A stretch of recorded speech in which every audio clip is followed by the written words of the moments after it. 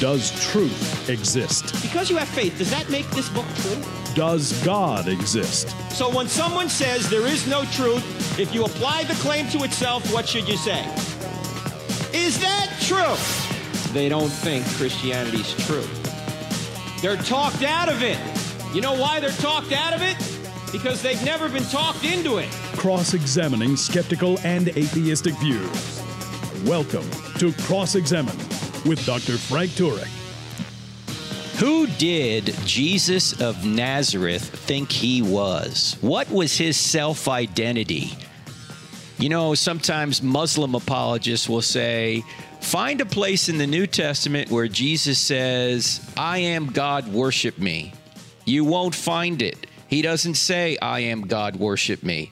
What, if you're a Christian, do you say about that? Why do we think Jesus is God? Why do we think he said he was God? It doesn't seem like he came out so overtly and said it in such plain language as, I am God, worship me. Why not? He used some of these cryptic sayings like Son of Man. What does that mean, Son of Man? Son of God. Prince of Peace. What do these phrases mean? Particularly Son of Man. That was his favorite phrase, self-referential phrase for himself or title for himself. What do we make of that? Was Jesus really God in the flesh, God incarnate? How can we make a case for that? Well, to do so, I have my friend Ryan Cruz with me. Now, Ryan is a fine young gentleman who just a couple of years ago graduated from Baylor University in Waco, Texas, and he put together one of the best ever campus events that we have had on any campus. He had one room and 4 overflow rooms. We had well over 700 people showing up back there. I think Ryan, when was that? Was that January of 18? January of 18. January of 2018. That was when your senior year. So you've only been out of college a couple of years now. And that was a great event that you sponsored there. We had a lot of people and a lot of questions. But let's go back. Despite your age, only 24 years old, you have quite a history in apologetics already. How did you actually get into apologetics? Yeah. So, Frank, thanks for having me on the show today. Absolutely. It's fun because it's kind of like everything has come full circle, because I first got into apologetics by reading I Don't Have Enough Faith to Be an Atheist by none other than yourself and Dr. Geisler. And it was your dad who gave you the book. It was, yeah. Okay. So, and this is a great reason why parents should take apologetics seriously and make sure to instruct your kids, because in my life, it's been instrumental. My dad got me started in this a long time ago. He gave me my first copy of your book. And that was when I was in the 8th grade. And I read it. I loved it. Just totally ate the material up and made myself somewhat of a social outcast at my public school, I think, afterwards, because I was too excited about it and wanted to talk with everybody about it, but didn't quite have the tact and diplomacy part of it down just yet. But it was huge for me, because for the rest of my life, up until now, for the remainder of my time as a troubled middle schooler and then all throughout high school, I was reading every apologetics book that I could, and I just loved it. And when I went to college, a friend of mine was on the board for Ratio Christi, which is another collegiate apologetics ministry. And so when I went to Baylor, my goal was to start a chapter of Ratio Christi there. Now, there is one there now. It's kind of a long story of why it took so long, but that's really what started my days in college ministry. And so my entire time at Baylor, worked in a ministry role there in apologetics. And now that I'm out, trying to keep it going. Well, you started a club there at Baylor because they wouldn't approve the Ratio Christi Club. What did you call that club, and how did you get it started? For sure. So we struggled with that, and there were some interesting political reasons that were involved, but we called the group Oso Logos, and that's still what it's called today. Now it is formally affiliated with Ratio Christi, but it wasn't at the time. But honestly, that group's been a huge blessing in my life. It was a great opportunity to get my first start into apologetics and into instruction and teaching, but also just really character building, growing a group, learning how to organize around a common cause.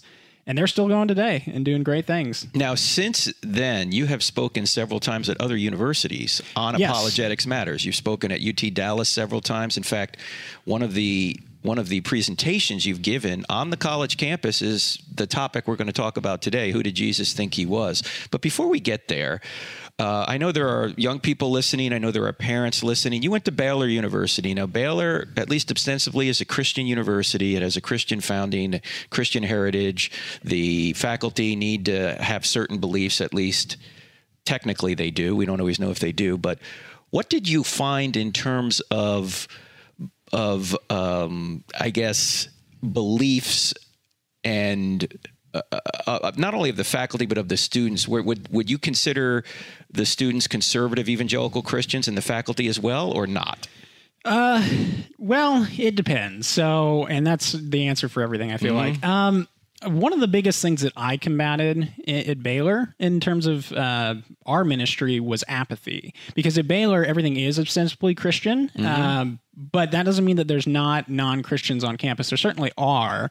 But the majority of the people that you run into, and I shouldn't say the majority of the people, but of those that we engaged with a lot and had the most difficulty with, it was usually people who just didn't care. And sometimes this is because, you know, at that point in their life as young people, they just didn't see the need to, you know, think really critically about the intellectual side of the faith because, you know, we're more focused on getting a job and making money and doing those kinds of things that you're, you know, in college for to begin with, or at least you think you are. So that was part of it. But another part that you can't help but ignore, or you can't ignore, is that at every university, and Baylor's no exception, any religion classes you take tend to downplay the faith element and the inspiration of Scripture. And so when you're in a Christian Scripture class, and, you know, you're told that the Gospels probably were not written by the apostles. You know, Mark is not Peter's testimony. Matthew didn't write Matthew. You know, Luke wasn't an apostle. So who's his sources?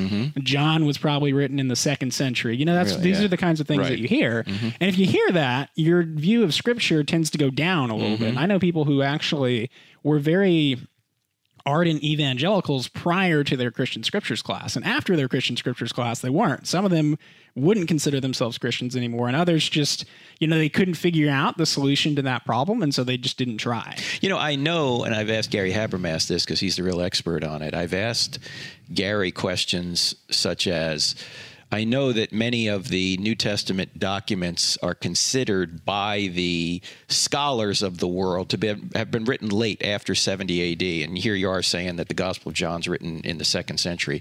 And I asked Gary, what evidence do these scholars have that they're written late? Because I think there's great evidence they're written prior to 70, early.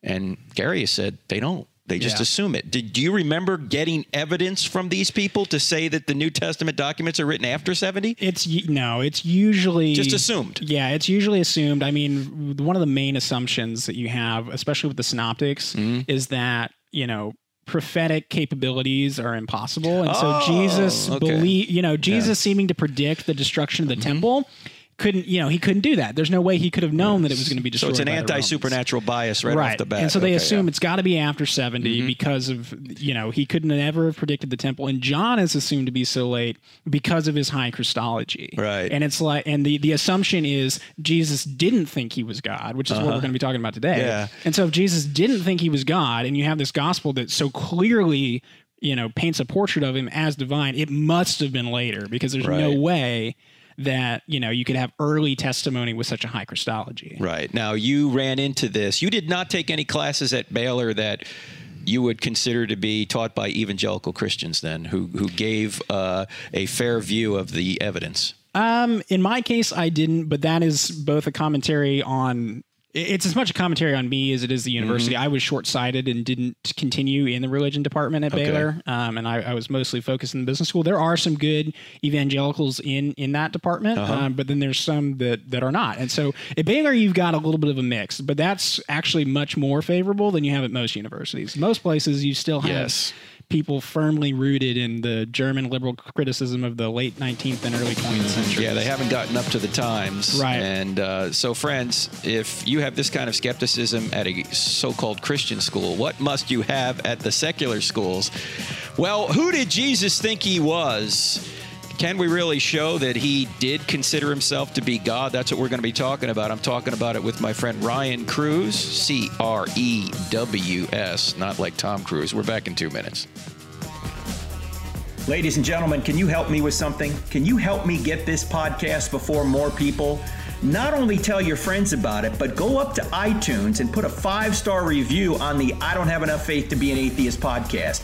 If you do that, it will help us move the podcast up the charts so more people will hear it. Thank you so much for partnering with me on this. The Word became flesh and dwelt among us. Such comfort. And yet, can you imagine having never read those words for yourself? Hi, it's Michael Woolworth with Bible League International, and we've been engaging the world with God's Word for more than 80 years for $5 a Bible. You know, there are Christians in Asia, Africa, Europe, Latin America, and the Middle East who've never held a Bible in their own hands because of corrupt governments that oppress, majority religions that persecute, and other conditions related to living remotely and in extreme poverty. Some of these new believers, they memorize long stretches of Scripture, while others cherish the Word they heard preached on Sunday until they can gather again. They long for God's Word to hold in their hands and to cherish in their hearts as they grow in His grace and knowledge. Details on how you can be involved are at sendbiblesnow.com. That's sendbiblesnow.com, or by calling Bible League at 800-YES-WORD, 800-YES-WORD.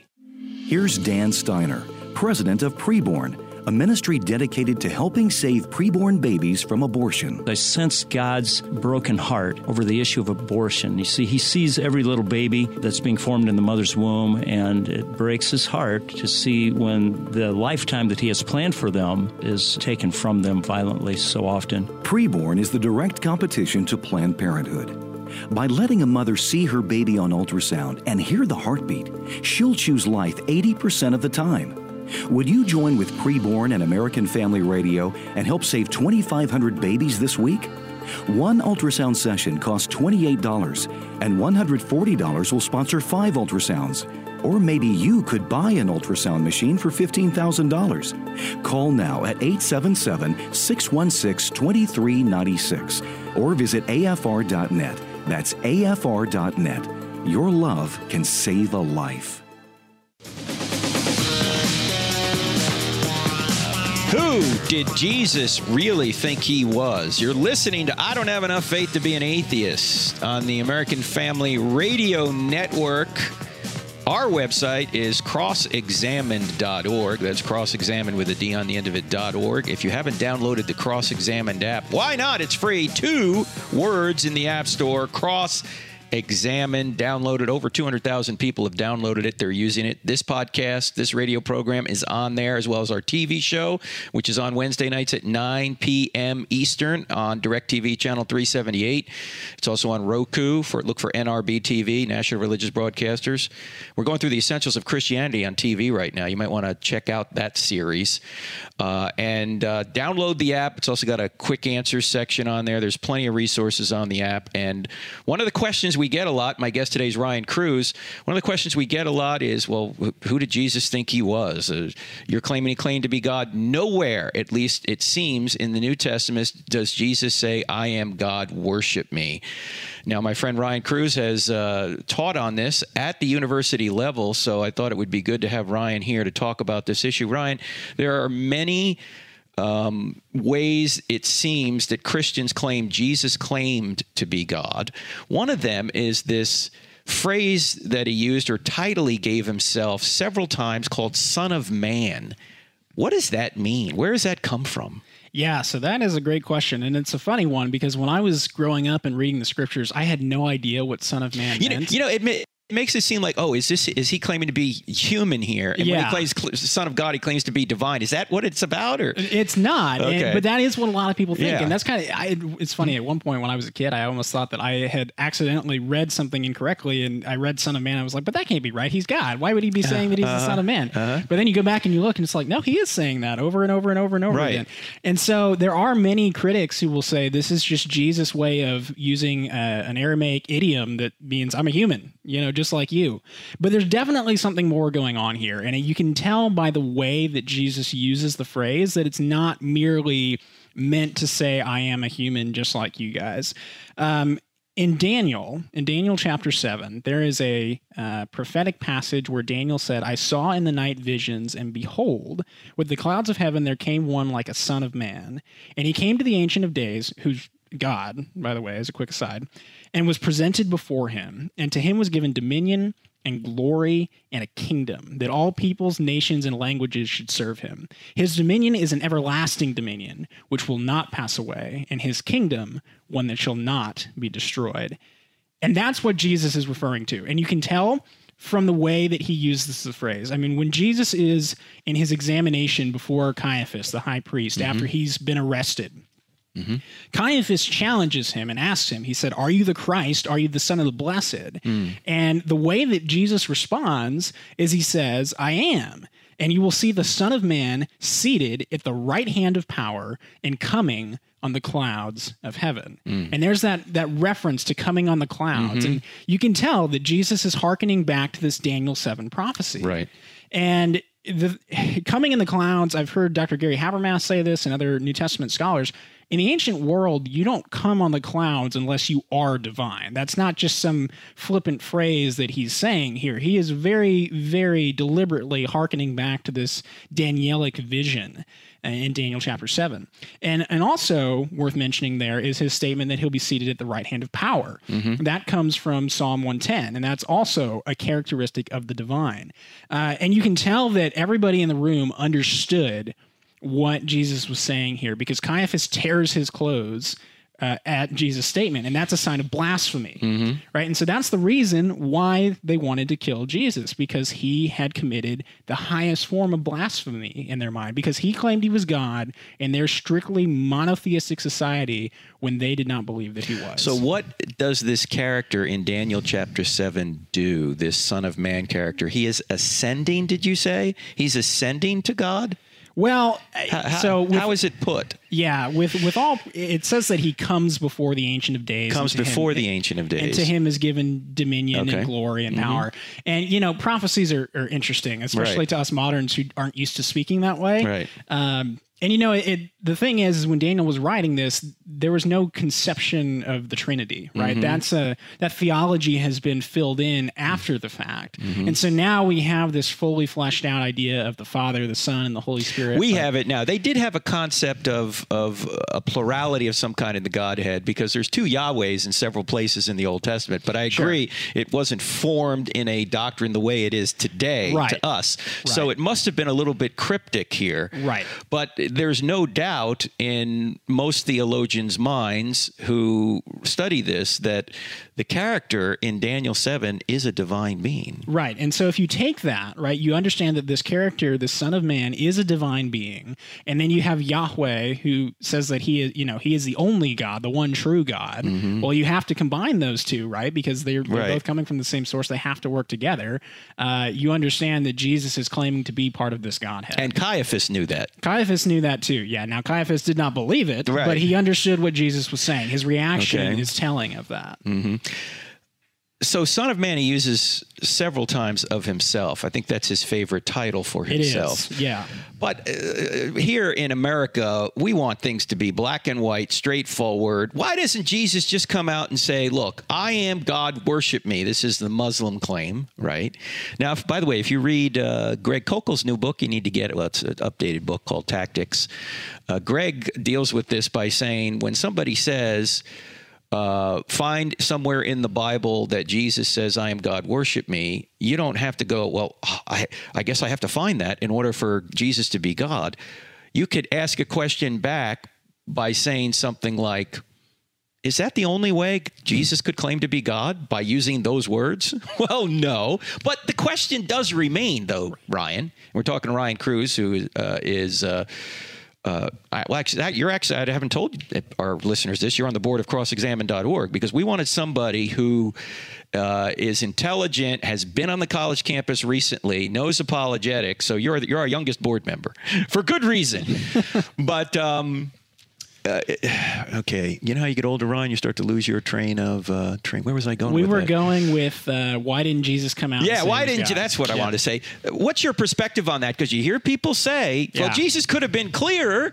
And he was clear to Caiaphas, right? And he was also clear in John 8, which we'll get to in a minute. But he could have been clearer, couldn't he? Why didn't he? He absolutely could have been, but there's very good reasons for why he wasn't.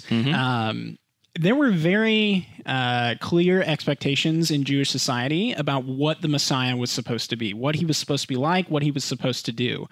Second Temple Jews understood that the Messiah was going to be a military leader who would come in and be the king over the nation of Israel, and they were longing for him to free Israel from oppression. In this case, they were currently under the Romans, but in the centuries before that, they'd been under the Greeks, and then the Persians and the Babylonians. So Israel has just gone from one overlord to another.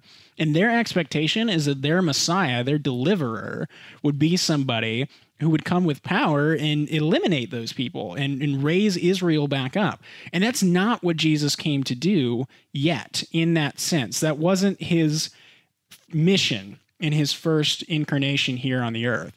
And so if Jesus just came out and said, I am the Messiah, I am God, there's a very high likelihood that the expectation would have been, okay, well, you need to get rid of Rome. But that's not what he came to do. And Jesus had a ministry to accomplish first, and so he was much better served by keeping his identity much more obscure in the early years of his ministry. And it wasn't until his ministry had concluded and he was ready to go to the cross during what's often called his Passion Week, the week before the crucifixion, that he really comes out and starts being more clear about who he is. Yes, and of course in John chapter 8, I think it's one of the clearest passages, Jesus claiming to be God when he's talking to the Pharisees, who, by the way, just prior to this passage, speaks to these Pharisees who were the religious and political leaders of the day and says, your father is the devil. Imagine saying that to somebody. Jesus was tough, man. He wasn't, Jesus meek and mild? Yeah, No. He was not always meek and mild. Anyway, he says, before Abraham was born, I am. And they said, you're not even 50 years old. You know, how could you know Abraham? He said, before Abraham was born, I am. And then they picked up stones to stone him because he's claiming to be Yahweh there. He's quoting from Exodus 3:14, the burning bush, when God appeared to Charlton Heston. You remember that. When God appeared to Moses, and Moses says, who should I tell the Israelites you are? And God says, tell them I am sends you, the self-existent eternal one, the being that will have no beginning, the being that will have no end, the being that just bees, the being that Aristotle conceived of as the unmoved mover, the uncaused cause of all things that exist. Jesus is claiming to be that being. That's why they picked up stones to stone him. But it seems to me, you're correct, Ryan, and we talk about this, and I don't have enough faith to be an atheist, that if he had claimed too early that he was God in that form, he wouldn't have completed his mission of atonement. In fact, they may not have, you don't know how it would have gone. It's a counterfactual, right? Yeah, you don't know. They may not have killed him, or they may have killed him right away. That's just it. The other thing is, if he fails to be the deliverer that they're expecting, because there were many messianic pretenders, is what they're called. And in some cases, they were actually killed because they couldn't demonstrate that they were who they said they were. And you know, John 8 is a good example. If Jesus comes out and says, I am, and they don't believe him, they're immediately picking up stones to kill him. And so right there, you see, this is exactly why he can't go around saying, you know, I'm God right away, because they're either going to try to put him on a military pedestal or they're going to try to kill him. Now, you've presented this on college campuses. What kind of response do you get when you present this self-identity of Jesus? Are students intrigued? Are they objecting? What are they doing? They are, and I think it's because a lot of times people don't tend to talk about this. There's sort of a implicit assumption among Christians that, of course, Jesus claimed to be God because we go and sing songs about him every Sunday morning at church. And, you know, that's kind of the whole program. So it's taken for granted among a lot of evangelicals that, of course, Jesus claimed to be God. And so it's really been more isolated to the academic community to investigate this question of the historical Jesus and who he actually thought that he was, whether he claimed to be God, whether he claimed to be the Messiah. And so, you know, I didn't know the first time that I gave this presentation. It's something that interests me a lot, but I wasn't sure how it would be received. But to my surprise, people find it very intriguing because it's not something that a lot of people are talking about, at least not at the popular level. I always ask audiences, and you can ask this of Jehovah's Witnesses if they come to your door because they don't think Jesus was God. You could simply ask them, if Jesus never claimed to be God, why did they kill him? And that's a great question. Yeah, I mean, you don't get killed for skipping around saying, love your neighbor, right? Love your neighbor. You must die. No, that doesn't get you killed. What gets you killed is claiming to be God, because that's blasphemy to the Jews and it's sedition to the Romans. Exactly. Now, when we come back from the break, Ryan, I want to ask, we'll get into the Son of God title, but I also want to ask, what evidence do we have that the early Christians from the very beginning thought Jesus was God. In other words, this was not a late development, as some scholars try and say. Oh, John is way late, so they didn't think he was God. They made him to be God much later. We'll get into that. I'm talking to Ryan Cruz, board member at crossexamine.org and also campus speaker. I'm Frank Turek. Our website, crossexamine.org. We're back in 2 minutes. If you find value in the content of this podcast, don't forget to follow us on Instagram, Facebook, and Twitter. Join our online community to have great conversations, grow in your knowledge of God, and become a better defender of the Christian faith. Also, don't forget to subscribe to our YouTube channel, where we have hundreds of videos and over 100,000 subscribers that are part of our online family. Find us by searching for Frank Turek or Cross Examine in the search bar. You can find many more resources like articles, online courses, free downloadable materials, event calendars, and more at crossexamined.org. And this is where I often say that the Word of God is not meant merely to be consumed. The question is not how many scripture you can retain. The question is how much scripture can you use? Now, I thoroughly enjoy the Hamilton Corner. It's a bright light, just priceless information, and God's Word is so needed. Tune in to the Hamilton Corner, weekday afternoons at 5 Central on American Family Radio. To sharpen the biblical worldview of Christians and to share the good news of Jesus Christ. That is the mission of the Christian Worldview radio program. I'm host David Wheaton, inviting you to join us this Saturday morning at 9 Eastern, 8 Central, as we discuss all matters of life and faith from a decidedly biblical perspective. The Christian Worldview, Saturday mornings at 9 Eastern, 8 Central, right here on American Family Radio. There's nothing more destructive to your relationship with your child than constant lecturing. Hi, I'm Mark Gregston with Parenting Today's Teens. Whenever conflict occurs, if your knee-jerk reaction is to lecture, you're communicating that you don't think your teen can think for himself. And if you condemn him for his mistakes, you're actually reinforcing that you don't really respect him. That's not your intent, but it's what your child is hearing.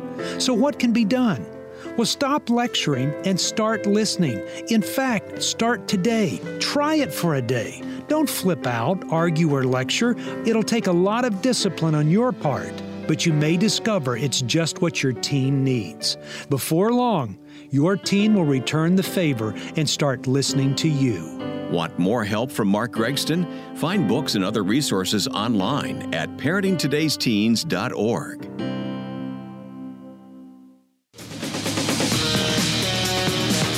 If you're low on the FM dial looking for National Public Radio, go no further. We're actually going to tell you the truth here. You are not going to hear this topic on National Public Radio, that Jesus really was God, did self-identify as God, and that his divine attributes were clearly seen from the beginning by the believers. You're not going to hear that there. Stay right here. You're listening to I Don't Have Enough Faith to Be an Atheist with Frank Turek on the American Family Radio Network. My guest is Ryan Cruz, who is 2 years out of Baylor University. He's about to go to Dallas Theological Seminary, actually. And Ryan, I know you've taken the course from Dan Wallace, the textual criticism course that we are running here at crossexamine.org. If you go to crossexamine.org and click on online Christian courses, you'll see it there, are online courses. And Dan is one of the top manuscript scholars in the world. In fact, he is actually digitally photographing every single possible manuscript that he can get in front of, and there are thousands of them, with an organization that he's developed. He has debated Bart Ehrman, and this course that you took on textual criticism, which our listeners right now can take as well, 10 days from now it begins, January 20th. Go to crossexamine.org, click on online Christian courses. What did you learn in that course with Dan Wallace? Oh, all kinds of things. Yeah. So when it comes to a lot of these fields, textual criticism and historical Jesus and things like that, these are things that those who have the time to go to seminary and to really study under the best guys like Dan Wallace and Dr. Darrell Bach and Gary Habermas and others, you go in depth on these things, but it's hard for those of us in the professional community who don't necessarily have time to go to seminary how do you get access to that kind of material? And so that's why these online courses are great. I mean, as Dr. Wallace will tell you, you're really just touching the tip of the iceberg of textual criticism, but you still learn so much, and you know plenty enough to be dangerous. But you go into the different types of manuscripts and text types, and he'll explain in the course why that's important and how they go about determining the authentic reading. If you have a passage where there's multiple different variants, it could go one way or it could go the other. He'll teach you the methods that scholars employ to figure out, okay, what was the scribe likely to have copied? What would the author have been likely to write in the first place in the context of the rest of the text? It's a great course. I learned so much, and honestly, a lot of my propulsion to continue in my studies comes from these kinds of situations where you get the tip of the iceberg, and then you decide that's not enough. I want to go more, or I want to know more. Yeah, and Bart Ehrman has said there are more differences among our manuscripts than there are words in the New Testament. Now, that sounds like, oh, are you kidding me? Wow, well, there's no way we could figure out what the original New Testament said. If you want to know how to answer that, you need to take this course by Dan Wallace. Again, go to crossexamine.org, click on online courses. You'll see it there. Dan is sort of like an Indiana Jones type when it comes to manuscripts. He's traveling all over the world, climbing ropes into monasteries to try and discover these obscure manuscripts that people haven't seen in centuries, and then photographing them so they'll be cataloged in history forever, because these manuscripts ultimately, as you know, degrade, written on papyrus and animal skins and that kind of thing. And so if you want to really know about how we can be sure that the text we have in the New Testament is reliable from a manuscript perspective, you need to take this course, and you've already taken it. I've seen some of it myself, and it's just wonderful. Let's go back to our topic now, Ryan. We're talking about the self-identity of Jesus. Before we get into that, though, there's been some more liberal scholars saying, the divinity of Christ is a late development among the believers. Jesus didn't think he was God. We've already shown why that's not true. He did think he was God, but they're trying to say it was a late development. Why are they wrong? Yeah, it's a great question. We mentioned earlier in a kind of offhand kind of way that a lot of scholars will say that John was actually written in the early 2nd century. And the reason they say that is because of the high Christology in John. They think there's no way this could have been part of the early Christian tradition because the Christology is too high. So how do we combat that? Well, we certainly can. If nothing else, the Apostle Paul, we know when he wrote his letters. To some degree, to the churches around Galatia and Greece and Asia Minor. Certainly 1 Corinthians. Even skeptics like Ehrman, he considers himself an atheist now, he's certain that Paul, wrote 1 Corinthians in 55 or 56 AD. And we know this from an archaeological discovery in Delphi. We can pinpoint when Paul wrote. Exactly. Okay, continue. Exactly. And we know that Paul had a high Christology. You get it in his letters. And so, at that point, you're only 20 years removed, which isn't that much, but we can do better than that, because the Paul who wrote those letters is the same Paul who had an experience on the road to Damascus where he believed he saw a vision of the risen Christ, and his life was forever changed. Paul never changed in the sense that he, before the event, was an ardent follower of Yahweh, and after the event was an ardent follower of Yahweh. But what changed is his understanding of who the Messiah was and who Jesus was in the program of God. And so, Paul had this experience shortly after Jesus' crucifixion and alleged resurrection. And so now all of a sudden you're right back to the event itself. But even before that, Paul was a persecutor of the church. And the reason that he was persecuting them is because he believed that they were committing blasphemy and standing in the way of Yahweh's reunion with his people Israel, right? Israel had this covenant relationship with God where when they were unfaithful to him, they didn't receive his favor. And they had these series of overlords, as we've talked about already, the Romans, the Greeks, the Persians, the Babylonians. And so Paul, belonging to the class of the Pharisees and arguably a zealot, was very passionate about stamping out infidelity among the Jewish people.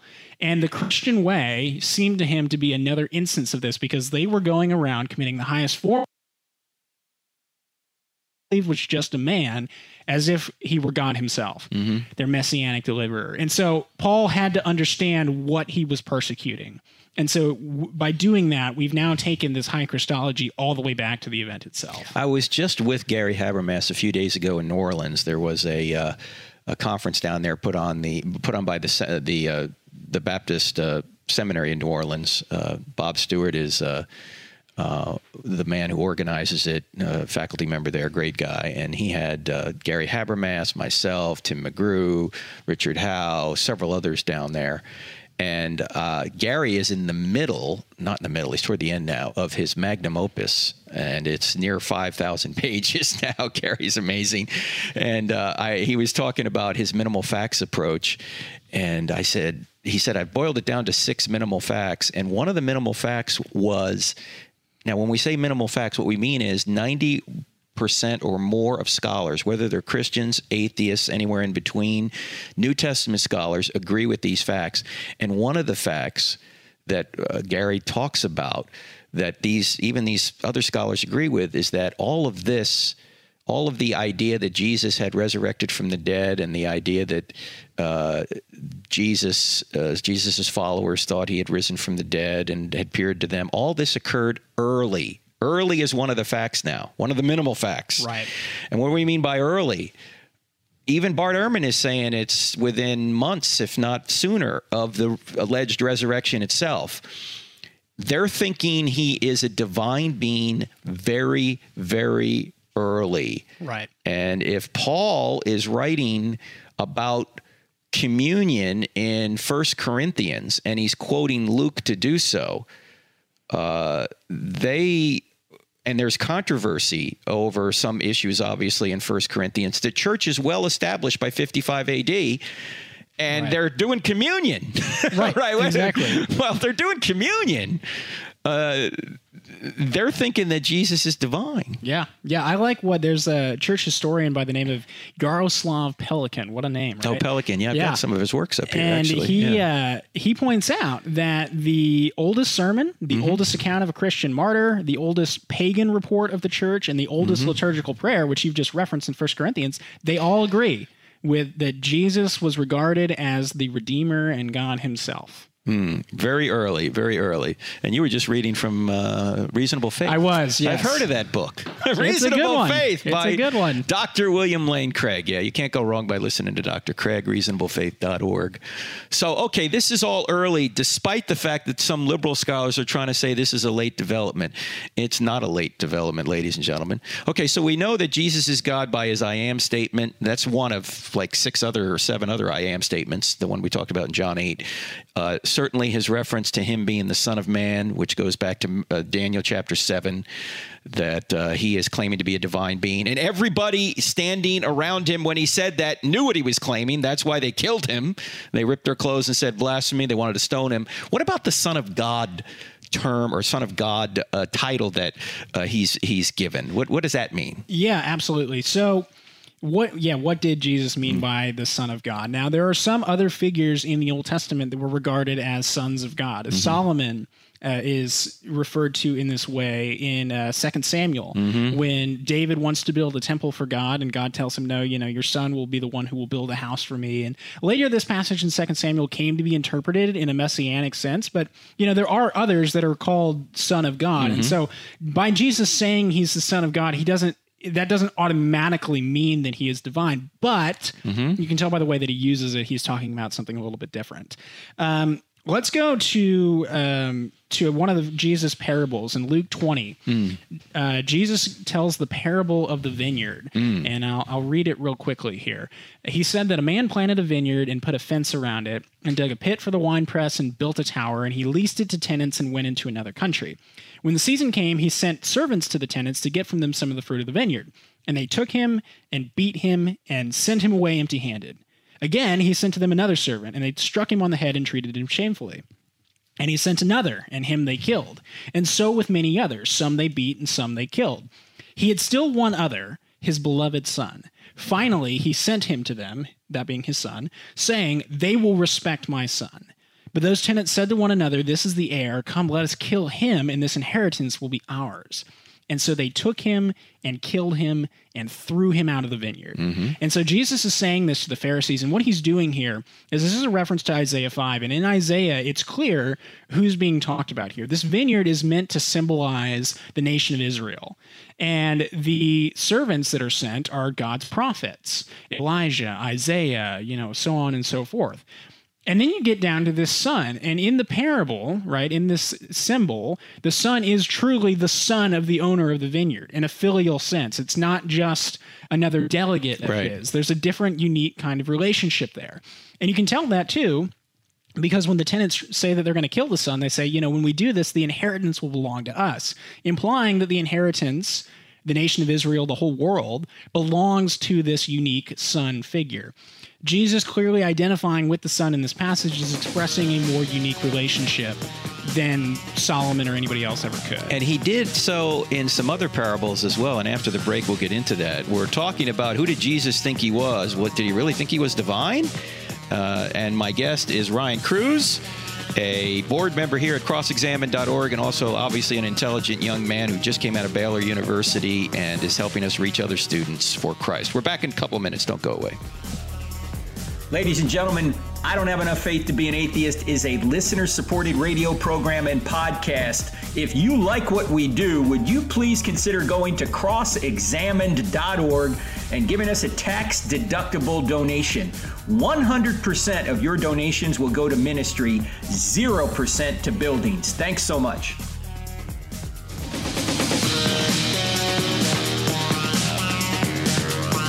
Welcome back to I Don't Have Enough Faith to Be an Atheist, and I don't have enough faith to believe that Jesus didn't claim to be God. That's the topic we're talking about here today. I'm Frank Turek. You're listening to I Don't Have Enough Faith to Be an Atheist on the American Family Radio Network and the I Don't Have Enough Faith to Be an Atheist podcast. My guest, Ryan Cruz, C-R-E-W-S, who is fresh out of college. And if we had all college students come out with the knowledge that Ryan has, of course, he's more self-taught than he is getting that from Baylor University, but we'd be okay. But friends, it's not like that on the college campus. Most college campuses are very hostile to Christianity. They don't get the kind of teaching they should get. And that's unfortunately one of the reasons we exist, crossexamine.org. Before I forget, I want to thank those of you who have donated to us in 2019. You really helped us out quite a bit. We're going to have God willing, Lord willing, a great year because of the fuel that you've given us to go to these campuses and not worry about finances. When we go to a college campus, we don't charge the students a dime. There's no admission fee, none of that. We're there to provide the evidence that Christianity is true and to take questions, and we can do that because you provide us with the finances we need to make it happen. So thank you so much for that. Now, Ryan, just before the break, we were talking about the idea that in the parable in Luke 20, that Jesus is in some way claiming to be God. Why don't you wrap up that thought there? Yeah, absolutely. So we were discussing right before the break how in this parable there's the son who is the inheritance of the vineyard belongs to him. He's the owner's son, and we know the owner is meant to be God. The vineyard owner is a symbol for God in Isaiah 5. And Jesus is clearly identifying with this unique son figure, right? And you can tell that from other passages too. If we hop over to Matthew 11, Jesus said that all things have been handed over to me by my Father, and no one knows the Son except the Father, and no one knows the Father except the Son, and whom the Son chooses to reveal him. To whom the Son chooses to reveal him. And this is interesting because it's not like no one ever thought of God as a father before, but Jesus is clearly identifying a unique, filial, exclusive relationship between him and Yahweh that is not characteristic of the rest of the nation, right? He's saying, I'm the only one who can reveal the Father to you. Well, that's kind of a narrow, objectionable statement if Jesus isn't in fact divine himself. You can tell from Jesus' prayer life, he calls the Father Abba, which is this very informal, term for a father or a son to use with a father.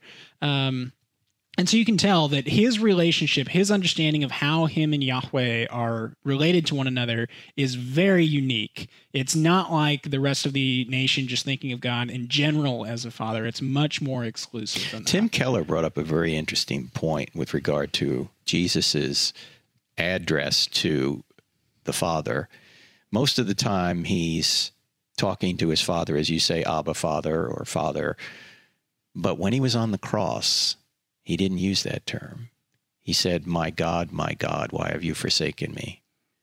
That was the time he was most alone.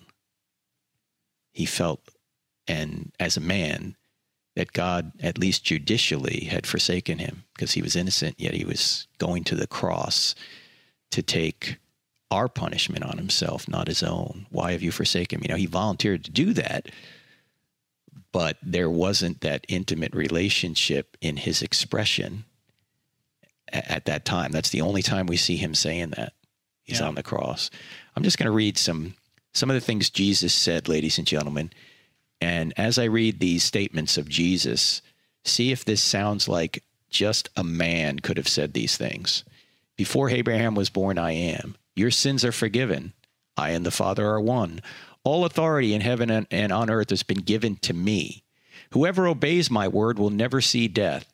I am the resurrection and the life. No one comes to the Father except through me. I am the light of the world. Whoever follows me will never walk in darkness. I am the bread of life. Can any of you prove me guilty of sin? Pray in my name. Father, glorify me with the glory I had before the world began. Does that sound like just a man? Not really. Not really. Can you imagine anyone saying that? Any of those things. Well, and that's why I like what C.S. Lewis had to say about it in Christianity. Lewis put up the famous trilemma where he said that given those kinds of things, the things that Jesus said, he is either a liar, a lunatic, or he is the Lord, as he claimed. Because there's no other way that you can say those kinds of things and just be a normal, average, everyday person. You're either crazy, you're selling something, or you're God.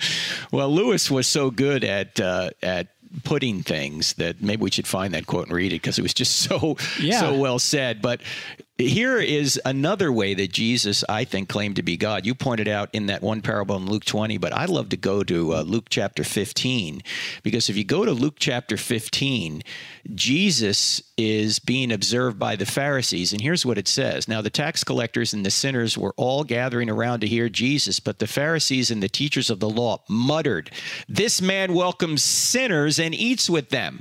Then Jesus told them this parable. Okay, stop right here. You got to see the context here. What's the context? Jesus is being criticized for meeting with sinners and ministering to sinners. And then he tells them a parable. In fact, he tells them 3 parables in a row. He tells them the parable of the lost sheep, the lost coin, and the lost son. Actually, lost sons. They're both lost in the parable of the lost son.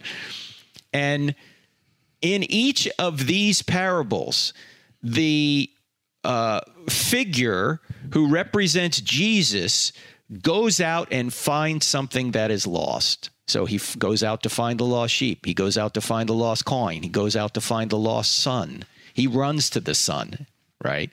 He's going out to find what is lost. What God does. And so when Jesus responds to the Pharisees who are criticizing Jesus for ministering to sinners, he tells them 3 parables to show them that he is doing exactly what God does. He goes and finds what is lost. So he's claiming to be the God figure in these parables. In fact, whenever you look at a parable, ladies and gentlemen, realize there are at least 2 characters in the parable. There's God, and then there's you in the parable. Now, there may be a third group of people in this particular group of people, or I should say in this particular parable, particularly the lost son. The third group of people are the Pharisees. Who are the Pharisees represented by? They're represented by the older brother who stays home and thinks he's good with God or good with the Father because he's obeying everything the Father wants him to do. In other words, he's going to earn his way to his Father's favor by doing good works. And Jesus points out they're both lost. The Pharisees are lost and the sinners are lost. The people who stay home and help the Father and the prodigal son, they're both lost. They need the grace of the Father. So Jesus is claiming to be God through the parables. He is. And I want to run with something else that you kind of alluded to there. So you mentioned Jesus' fellowship with sinners as something that was criticized. And that's really interesting because another way that we know Jesus had a divine self-identity is by his relationship with sinners, namely that he forgave sin. In Mark chapter 2, everybody I hope is familiar with the story where there's a paralytic who His friends want to bring him to Jesus, but the crowd outside the house is too large, and so they can't get there. So they go up to the roof, they take off some of the roofing, and they lower the man down on a pallet. And I'm going to read now from Mark. And when Jesus saw their faith, he said to the paralytic, "Son, your sins are forgiven." Now, some of the scribes were sitting there. The scribes belonged to a similar class as the Pharisees, right? These teachers of the law. And they were questioning in their hearts, why does this man speak like that? He is blaspheming. Who can forgive sins but God alone? And that's exactly the point. And so Jesus, perceiving in his spirit that they questioned this within themselves, said to them, "Why you question these things? Which is easier? To say to the paralytic, your sins are forgiven, or to say, rise, pick up your bed and walk? But that you may know that the Son of Man has the authority on earth to forgive sins, he said to the paralytic, I say to you, rise, pick up your bed and go home." And that's the whole point. Jesus' ability to forgive sins at all, to be in that position, he is arrogating to himself divine authority. Jesus claimed to be God in many ways. These are just some of the ways we're talking about. And actually, if you look at those first chapters of Mark, Mark portrays Jesus as God as well. In fact, if you look at Mark chapter 1, John prepares the way of the Lord. That's Yahweh. Jesus, in this case, is Yahweh in Mark chapter 1, verse 3. A little later, the Father calls Jesus his beloved Son in Mark chapter 1. Evil spirits recognize Jesus and obey him. That's Mark chapter 1. In Mark chapter 2, Jesus forgives sins. That's just the passage you just talked about, Ryan. A little bit later in that chapter, he claims to be the divine Son of Man. We've already been through that. He claims to be Lord of the Sabbath in 2:28. How can he be Lord of the Sabbath if he's just a man? He heals diseases and drives out demons in Mark chapter 3. In Mark chapter 4, he demonstrates his power over nature. And then once you get to the passage, we might as well end with the passage we started with. When you get to Mark chapter 14, he affirms he's the Messiah and the Son of Man. So it's even Mark has shown by how Jesus behaves that he's God. Exactly. Not just in what he says. Right. And that is really important. Jesus' actions are equally as important as his sayings and demonstrating who he is. And another quick point to make is that, it's important that we see all these things in Mark, because according to the most critical liberal scholarship, Mark is the favored gospel. And it's the earliest, because it's believed to be the earliest and to some degree a source for some of the others. And so seeing these things in Mark, in this favored gospel by critical scholars, that should give us some confidence that if it's there in the one that is most beloved. Right. I'm just going to end with C.S. Lewis's quote because it's so good in Mere Christianity. He says, "I am trying here to prevent anyone from saying the really foolish things that people often say about him. I'm ready to accept Jesus as a great moral teacher, but I don't accept his claim to be God. That is the one thing we must not say. A man who is merely a man and said the sort of things Jesus said would not be a great moral teacher. He would rather be a lunatic on the level with a man who says he's a poached egg, or else he would be the devil of hell. You must make your choice. Either this man was and is the Son of God, or else a madman or something worse. You can shut him up for a fool, you could spit at him and kill him as a demon, or you can fall at his feet and call him Lord and God, but let us not come with any patronizing nonsense about his being a great human teacher. He has not left that open to us. He did not intend to." Ryan Cruz, thanks for doing this show, man. You're doing great. Absolutely. I appreciate it. Great insights. That's Ryan Cruz. He's on the board of crossexamine.org. He's also a fine gentleman that is out doing presentations on college campuses like this, so check him out. Also, check out the online course with Dan Wallace. Go to crossexamine.org, click on online courses. You'll see it there. Be back here next week. God bless. If you benefit from this podcast, help others find it. Just go to iTunes or any other podcast service you might be using to listen and leave us a 5-star rating on the I Don't Have Enough Faith to Be an Atheist podcast with Dr. Frank Turek. It will take you less than 5 seconds.